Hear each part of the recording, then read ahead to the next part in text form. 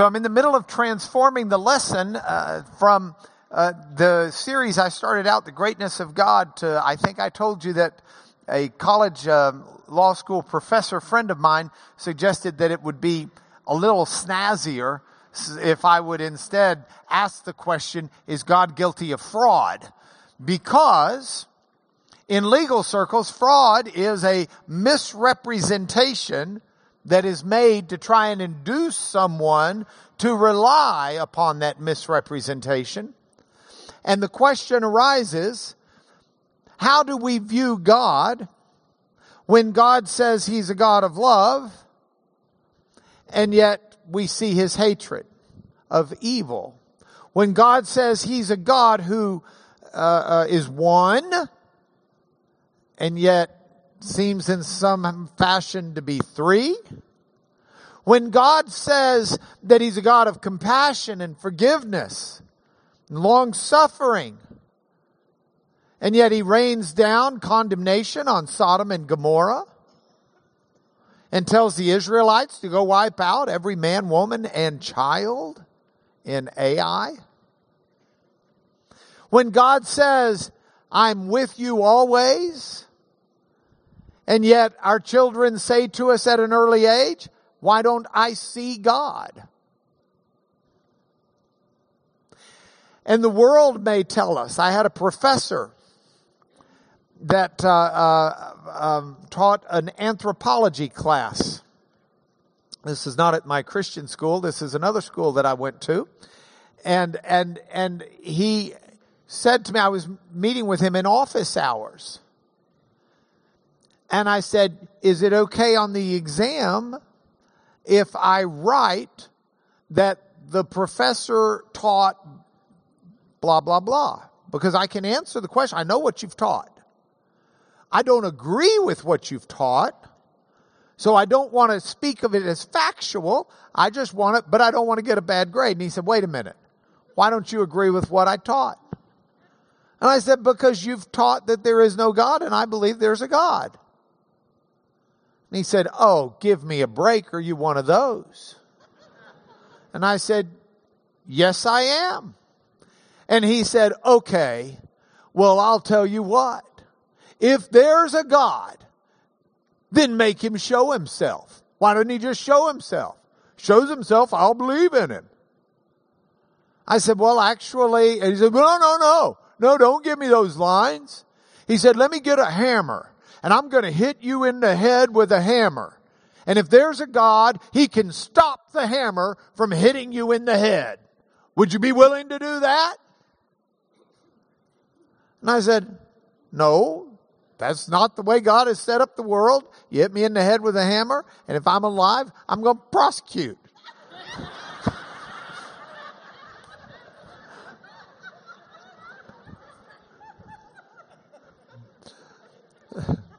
Then I finished with that and went and dropped the class. True story. But this is the question. God says He's everywhere. Where is He? I want to see Him. Is He guilty of fraud? Well, this is where we need to do an investigation. Now, so this is what we're really targeting here. We're trying to go down and look at the foundations of our faith. I want us to look at conflicting truths. I want us to examine not just as believers, but is there any way that we can look at this and build and rebuild and come to some type of a solution to a lot of these inherent problems? Do we need to change our opinions for this, for that, or for the other? How do we do that to come up with a belief system that makes sense? I am absolutely convinced that Christianity offers a belief system that makes sense of the world. It makes sense of me. It makes sense of my thoughts. It makes sense of Scripture. It makes sense of those who don't agree with me. I understand why they don't agree. I do not believe that Christianity is something that is nonsense. That is something with conflicting stories. Spoiler alert, I don't think God's guilty of fraud. I know He's not. But these are issues we need to explore. These are questions that we ought to be asking so we can find the answers. And if people are watching this on the internet, or if people are in here, and some of these are questions you've had in your mind, these are legitimate questions. And asking the question is the first step to understanding the answers. So 3 weeks ago, we started this class with the idea of, where is God? Why can't I see Him? Because it's 3 weeks ago, I want to give you a little bit of a refresher. Plus, Brent's statistics indicate that we have about a third of people who come on different Sundays. So maybe a third of you weren't here 3 weeks ago. Between the two, we got to cover a little bit of ground. It'll take 4 minutes. You might recall this video. Folks forever have been looking for God. They've wanted to see God. They've tried to find God. They've looked everywhere for God. And that's something we're hardwired to do. Our brains are oriented towards finding God because we're made to be in a relationship with Him. And when we are not, we look for Him as certainly as a plant faces the sun and grows towards it. And so we discussed how it is that we look for God and what are the belief systems that are taught in Scripture about where we find God. The most fundamental premise that we discussed is the idea that there is a universe, or maybe multiverses, that exist in nature. This is the material world. This is matter and antimatter. Dark matter. If the string theory's right, these are the strings. These are the atoms. These are the subatomic particles. All that exists, it is all part of what we can call nature. But the scriptural teaching is that God is above. He is supra or super to nature.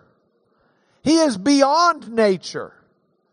God exists as an entity, a being, quite apart from all of the physical nature there is. That is why God is called supernatural. God is supernatural. He is beyond nature. The big theological word for that is God is transcendent. He transcends. He exists above and beyond all that's there.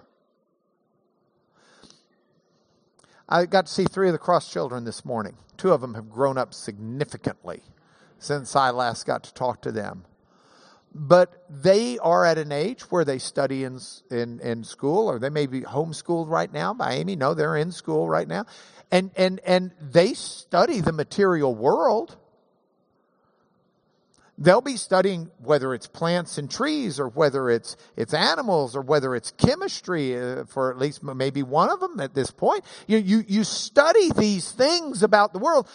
God's beyond all of that. God exists totally independent of that. And that's who God is. So God is above or super to nature. He's supernatural. He's transcendent. In a sense, God made this entire universe like a watchmaker makes a watch. But there's a difference.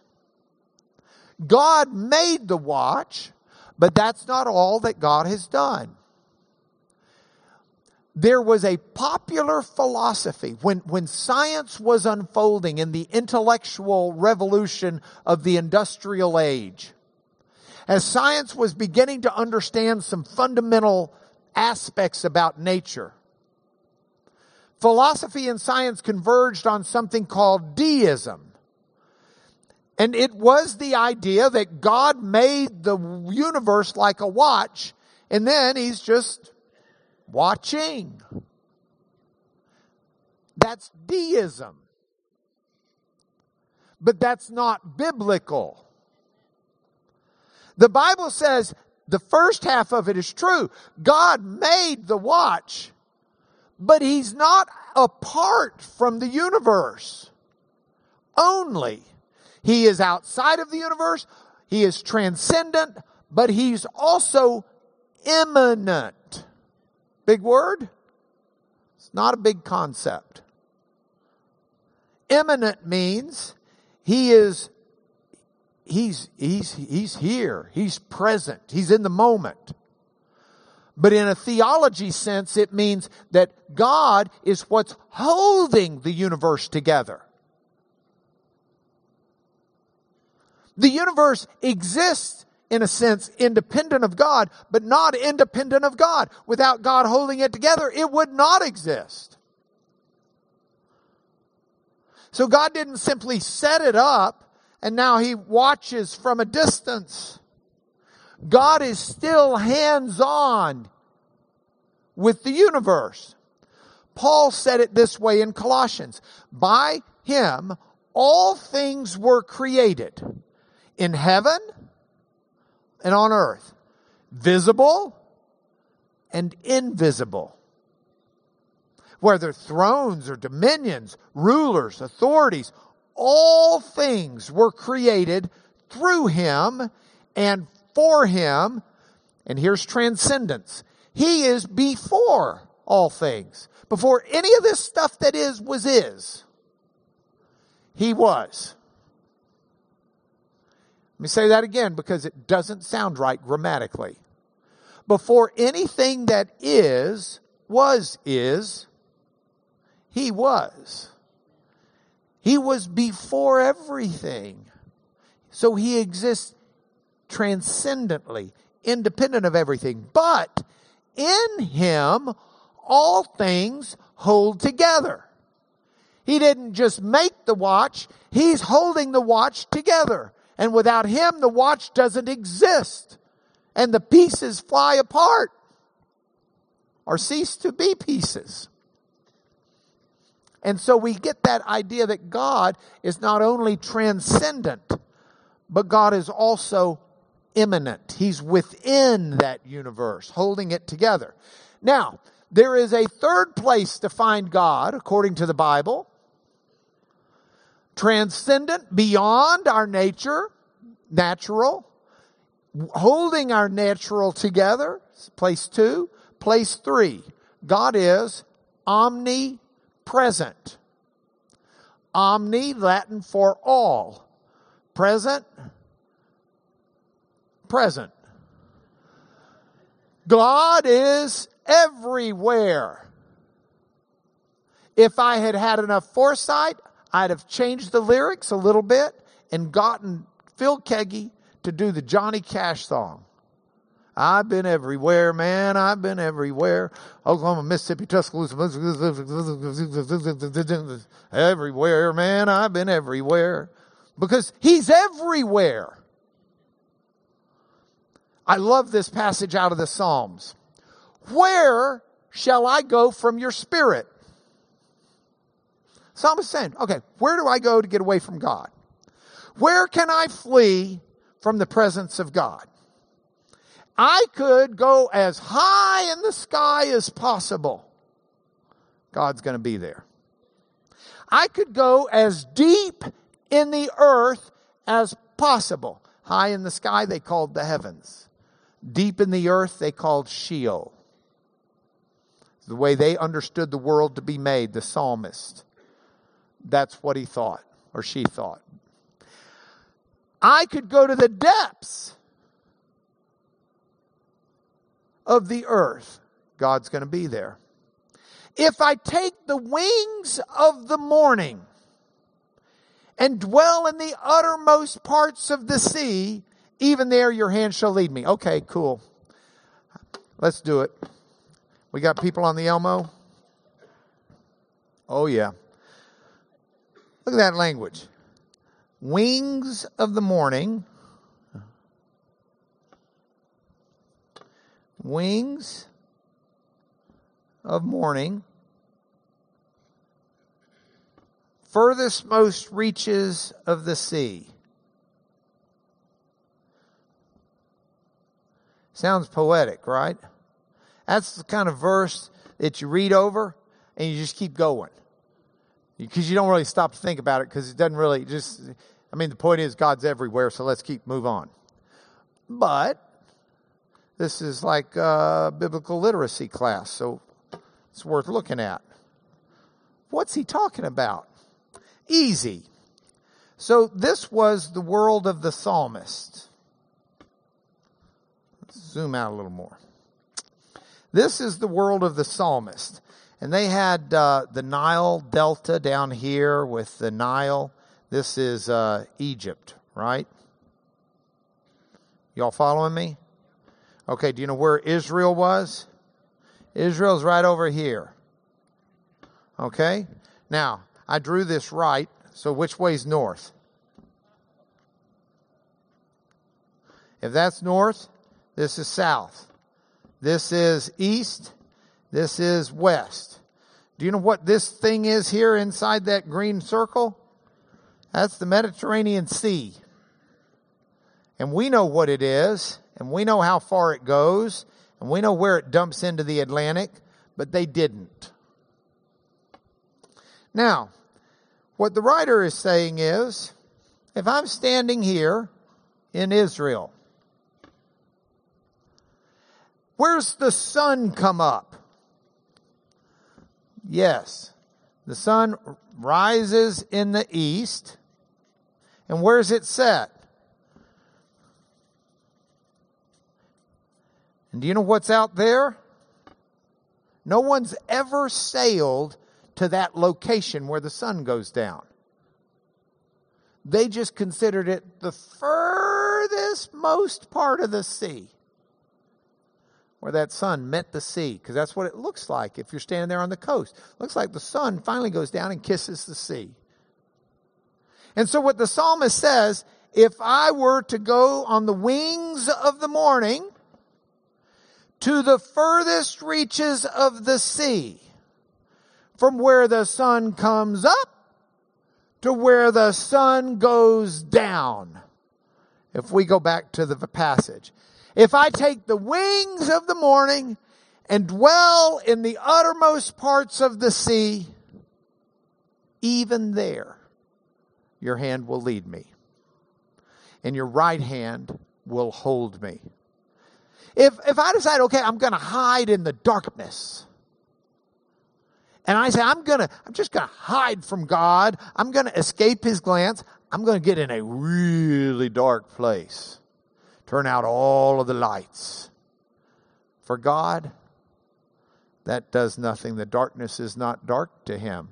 The night's as bright as the day. God's everywhere. You got it? So within the framework of this last week, we talked about how there was a very early story in Genesis about the Tower of Babel. And it was a story about humanity trying to build a magic place almost. A tower, a ziggurat, where God would come down and eat the sacrifice. They could command the presence of God.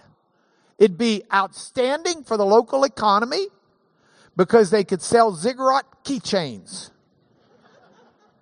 And you can just see their thinking. And it's going to be like God's a genie.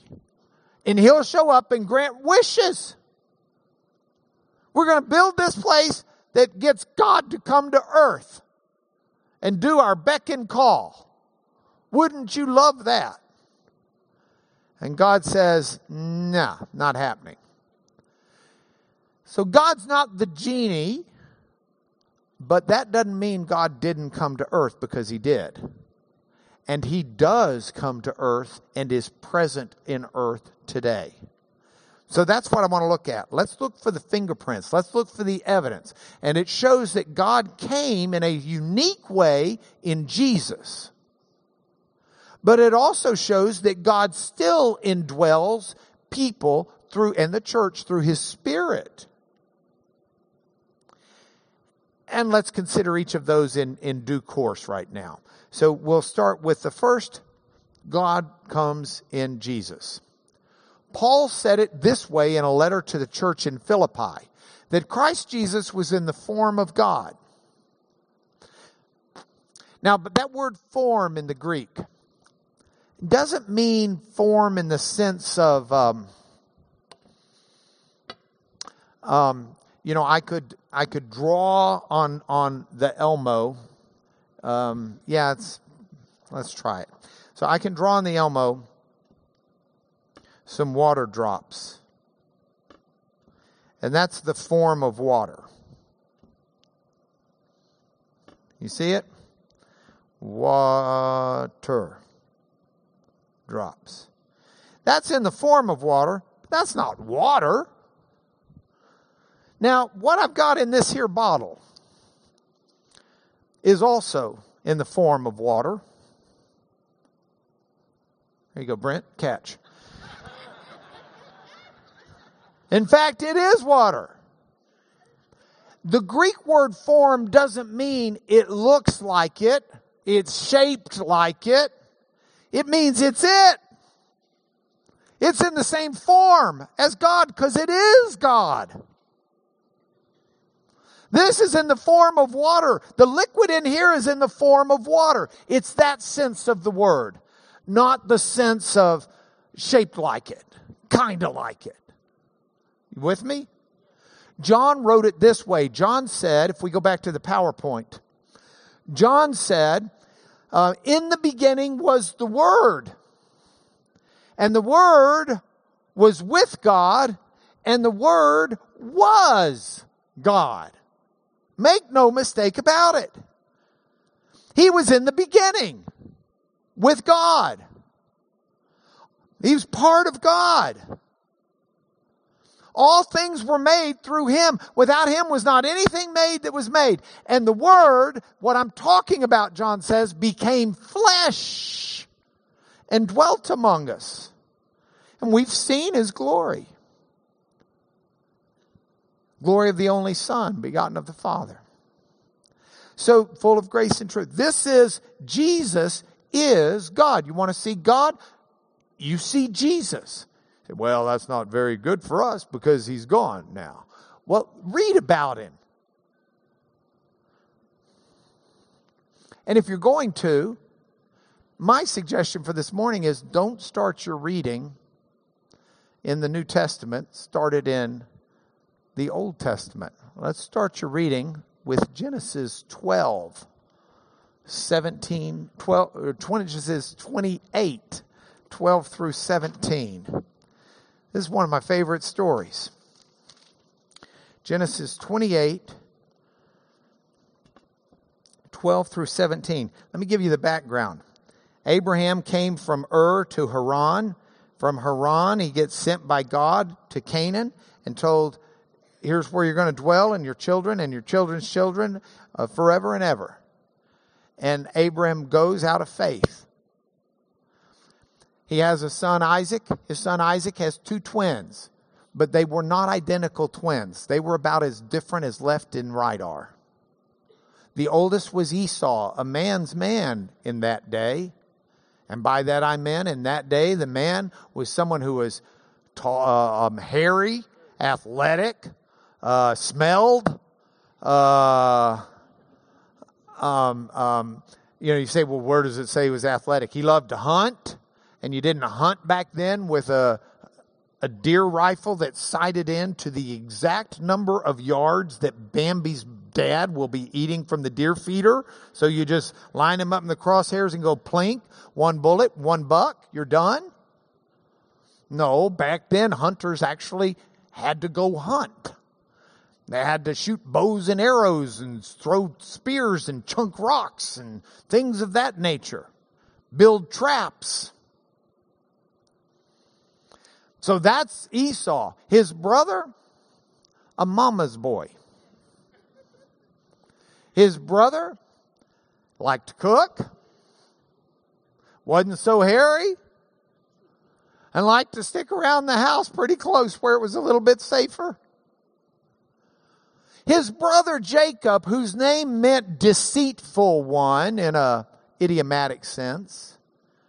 His brother, this brother Jacob, the mama's boy, he and his mom devise a way to trick the dad and deceive the dad into giving him the older brother's birthright. Older brother gets upset. Older brother goes on a rampage. Older brother says, I'm going to kill you. Younger brother flees, does the exact opposite of Abraham. Abraham, in faith, goes from Haran to the promised land. Jacob, in fear, leaves the promised land to go back to Haran. He's going backwards. And while he's on his way, he dreams. And behold, there's a ladder set up on earth, and the top of it reached to heaven, and the angels of God were ascending and descending. They were going up and down. And behold, Yahweh stood above it and said, I am Yahweh, the God of Abraham, your father, actually grandfather, and the God of Isaac. The land on which you lie, I'll give to you and your offspring. Your offspring will be like the dust of the earth. You'll spread abroad to the west, east, north, south. And you and your offspring shall all the families of the earth be blessed. I'm with you. I'm not going to leave you until I do this. And look at verse 18. Jacob awoke from his sleep and said, surely God is in this place. I just didn't know it. You want to see God? He was right here. And he was scared. He said, this is awesome. This is none other than the house. Hebrew word for house is Beit or Beth. It looks like Beth for us. They'd say Beit. Of God. Hebrew word for God is El. Beth El. This is the gate of heaven.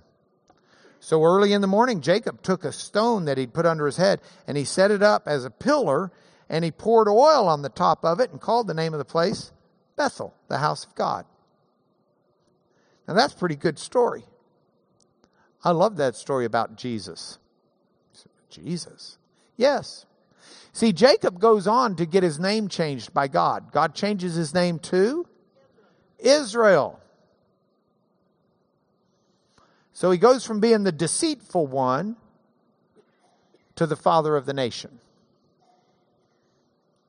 And when God does this, or makes a later appearance, he says, when he appears to to Esau, to Jacob, I am the God of Bethel, whom you anointed a pillar. Where you anointed a pillar and made a vow to me.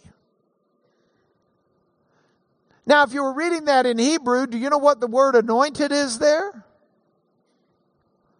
It's Messiah. Mashiach. Messiah means anointed.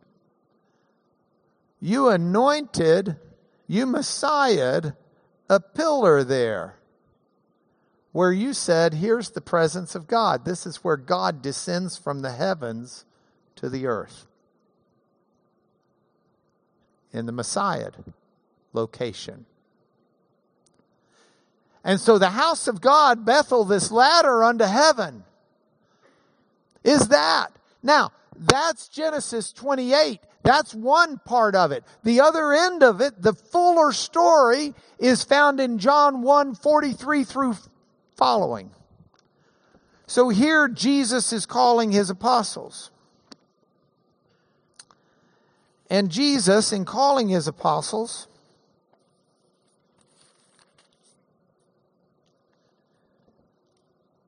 decides to go to Galilee. He finds Philip. says, follow me. Philip from Bethsaida, the city of Andrew and Peter. Philip finds Nathanael. Now, Nathanael's name means the gift of God, God's gift. So Natan, El, gift, God. So here is God's gift. Philip finds Nathanael and says, we found him who Moses in the law and also the prophets wrote. Now there's plenty of prophecies about Jesus in the law. But one of them is the story I read you about Jacob at Bethel. That is in the law of Moses. The first book of the law is Genesis. The law includes those stories. The Torah does. Jesus, he says, we found him of whom Moses in the law and the prophets wrote, Jesus of Nazareth, the son of Joseph. Nathanael said, can anything good come out of Austin? Nazareth. I'm so sorry. I'm so sorry.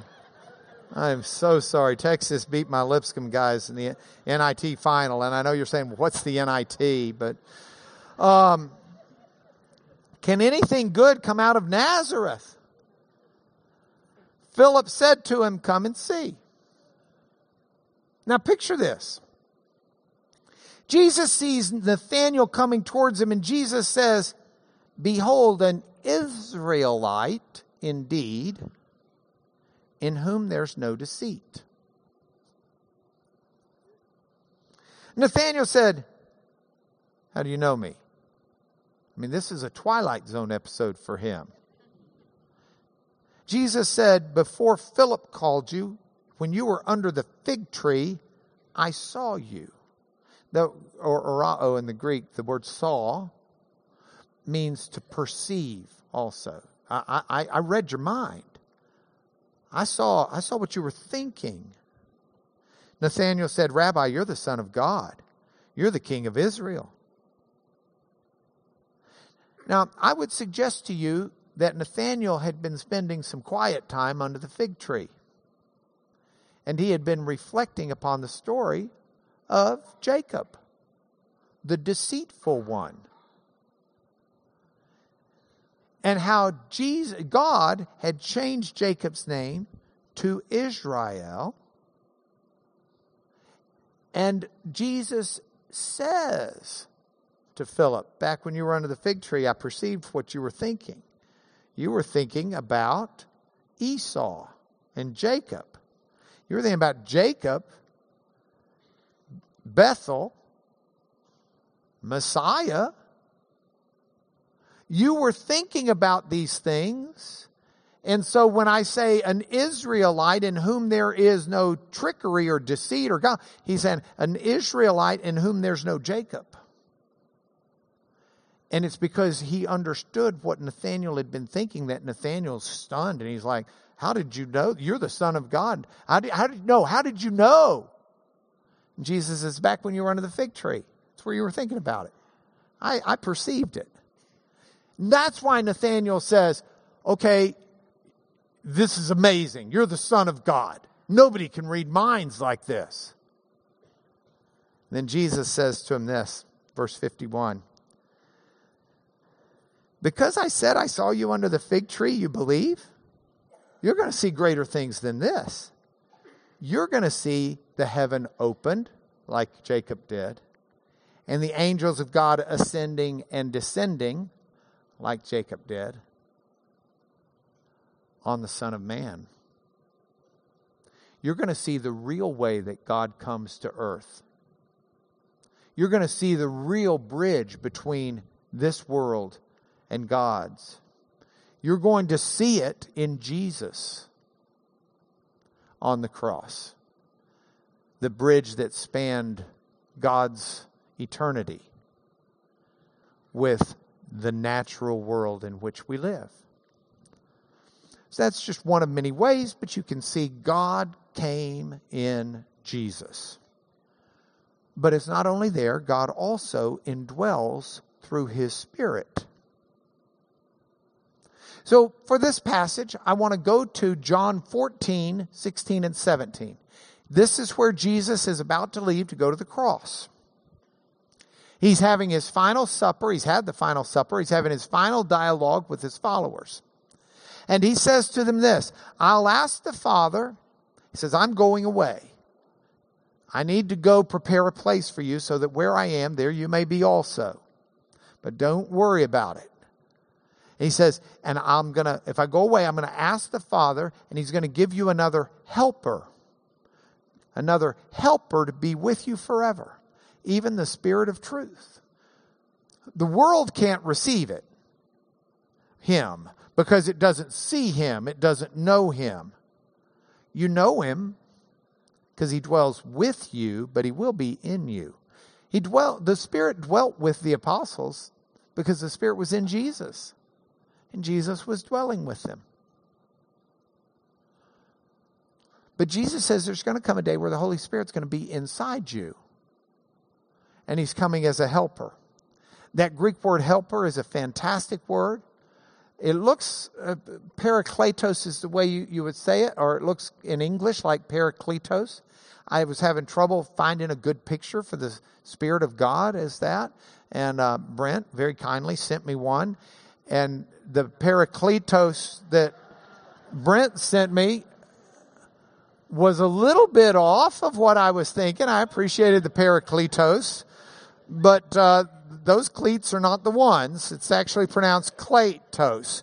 So for Brent, we needed to take him back to Greek school and go ahead and look at parakletos. Parakletos is a compound word. It's put together of two Greek words. Para means next to. Kletos from the kaleo means to call. So a parakletos, a paraclete, is someone who's called to be next to you. Someone who has a role next to you. And we don't really have a good way to translate that with one word in English. So different versions use different words. Some versions, I think the English Standard Version uses the word helper. Because someone who's called alongside you can be someone who helps you. Like someone who pushes a wheelchair, or someone who opens the door, or someone who helps the Boy Scout who helps the little old lady across the street. You know, that's someone who's a paraclete, to someone who's called to help, called alongside you to help you. Another way to translate it, though, is the word comforter, the idea of someone giving comfort. Because you have someone next to you, someone who could say to you, my wife lost her mother. Her mother passed away 2 weeks ago, and she had many parakletos, many friends who came up and got next to her and hugged her and said, "How are you doing? I love you. Praying for you. May God comfort you." You know, those types of comforters. That's the same word in the Greek. It's the same idea. Someone who stands next to you to give you comfort, to give you help. It's the same word also for a lawyer. An advocate could be called a parakletos. Someone who advocates on your behalf, who stands next to you and says, "Hey, I'd like to speak on behalf of my client, or on behalf of my friend." It can be a counselor. It can be someone who's next to you giving you counsel. The Holy Spirit is all of these things. The Holy Spirit helps us, comforts us, advocates for us before the Father, counsels us in life. That's all part of what the Holy Spirit does. Jesus said in the same passage, the Holy Spirit will convict you of sin and righteousness and judgment. You know, a lot of people wonder, "Gee, do I have the Holy Spirit?" Have you embraced Jesus as your Lord? If you have, the answer is yes, you have the Holy Spirit. You can't do it without it. Unless you have Him, the Holy Spirit, unless you have Him, you can't have Jesus as Lord. It is the Holy Spirit, Jesus said, who will convict you of your sin and the righteousness that's in Jesus, who will bear witness to Jesus, who will glorify Jesus. So where is God? Where do we find God? Well, you find God in Jesus. You find God present in the Spirit. You find God outside of the universe. You find God inside the universe. You find God everywhere. That's where God is. Is God guilty of fraud? Absolutely not. So here's our take action steps for home. First of all, I want to see God as God. The passage in John where Philip said, "Come and see Jesus." I want to see Jesus. I want to hearken to the call of the Spirit. I want to read about Him. I want to study Him. I want to think about Him. I want to chew on it. I want to pray. I want to see Him. Dale Hearn, are you here today? Dale says, don't ever rush the points for home. Give me one extra minute because I want to say something. I was speaking Friday night in Scottsdale, Arizona, and I was talking about a passage in the Psalms. And the passage says that in righteousness we'll see the face of God. You want to see God? Grow in righteousness. And make it a litmus test for what you put before your eyes and what you do. Say to yourself, gee, I can get on the internet and look at junk I shouldn't be looking at and have a dimmer view of God as a result. Or I can make another choice and I'll see God more clearly if I make the righteous choice. Gee, I could trick someone, cheat someone, maybe get more money in my bank account. Or I can make the righteous choice and I'll have a better vision of God and I'll see God more clearly. Those are the implications of the choices we have when we choose righteousness. I can gossip. It's a great story. It's going to sound so good. People will listen to every word I say. Oh, and I can soften it by saying, don't tell anybody but. Or I can decide not to. And I'll be more righteous and I'll see God's face better. And those are the choices. I want to see God. Next, I then want to glorify Him as God. It's that passage we did 3 weeks ago. To the King of the ages is the good example. To the King of the ages, immortal, invisible, the only God, be honor and glory forever and ever. Amen. Amen. And amen. I want to see God and I want to bring Him glory and praise and honor. And then our third one, I want to welcome His Spirit. I want to seek His Spirit to lead me, to guide me, to counsel me. He says, I'm going to ask the Father, He's going to give you another helper to be with me. Not today only. Not right now only. But forever. Forever. The Spirit of truth. Not deceit, not fraud, not trickery. Truth. And that's what I want in my life and I want for you. God bless you. I'm excited about Palm Sunday next Sunday and excited to teach next Sunday. Can I bless you now and thank you for letting me keep you an extra minute. Father, in the name of Jesus, I ask you to bless us. Convict us of your truth. Father, may your Spirit dwell within our hearts and give us comfort and give us help, but also give us conviction, give us courage, give us direction. Grow us, Lord. Take us to a place we've never been before with you. Open our eyes to see you more clearly. Clean out our ears to hear you more directly. Soften our hearts to obey you more readily.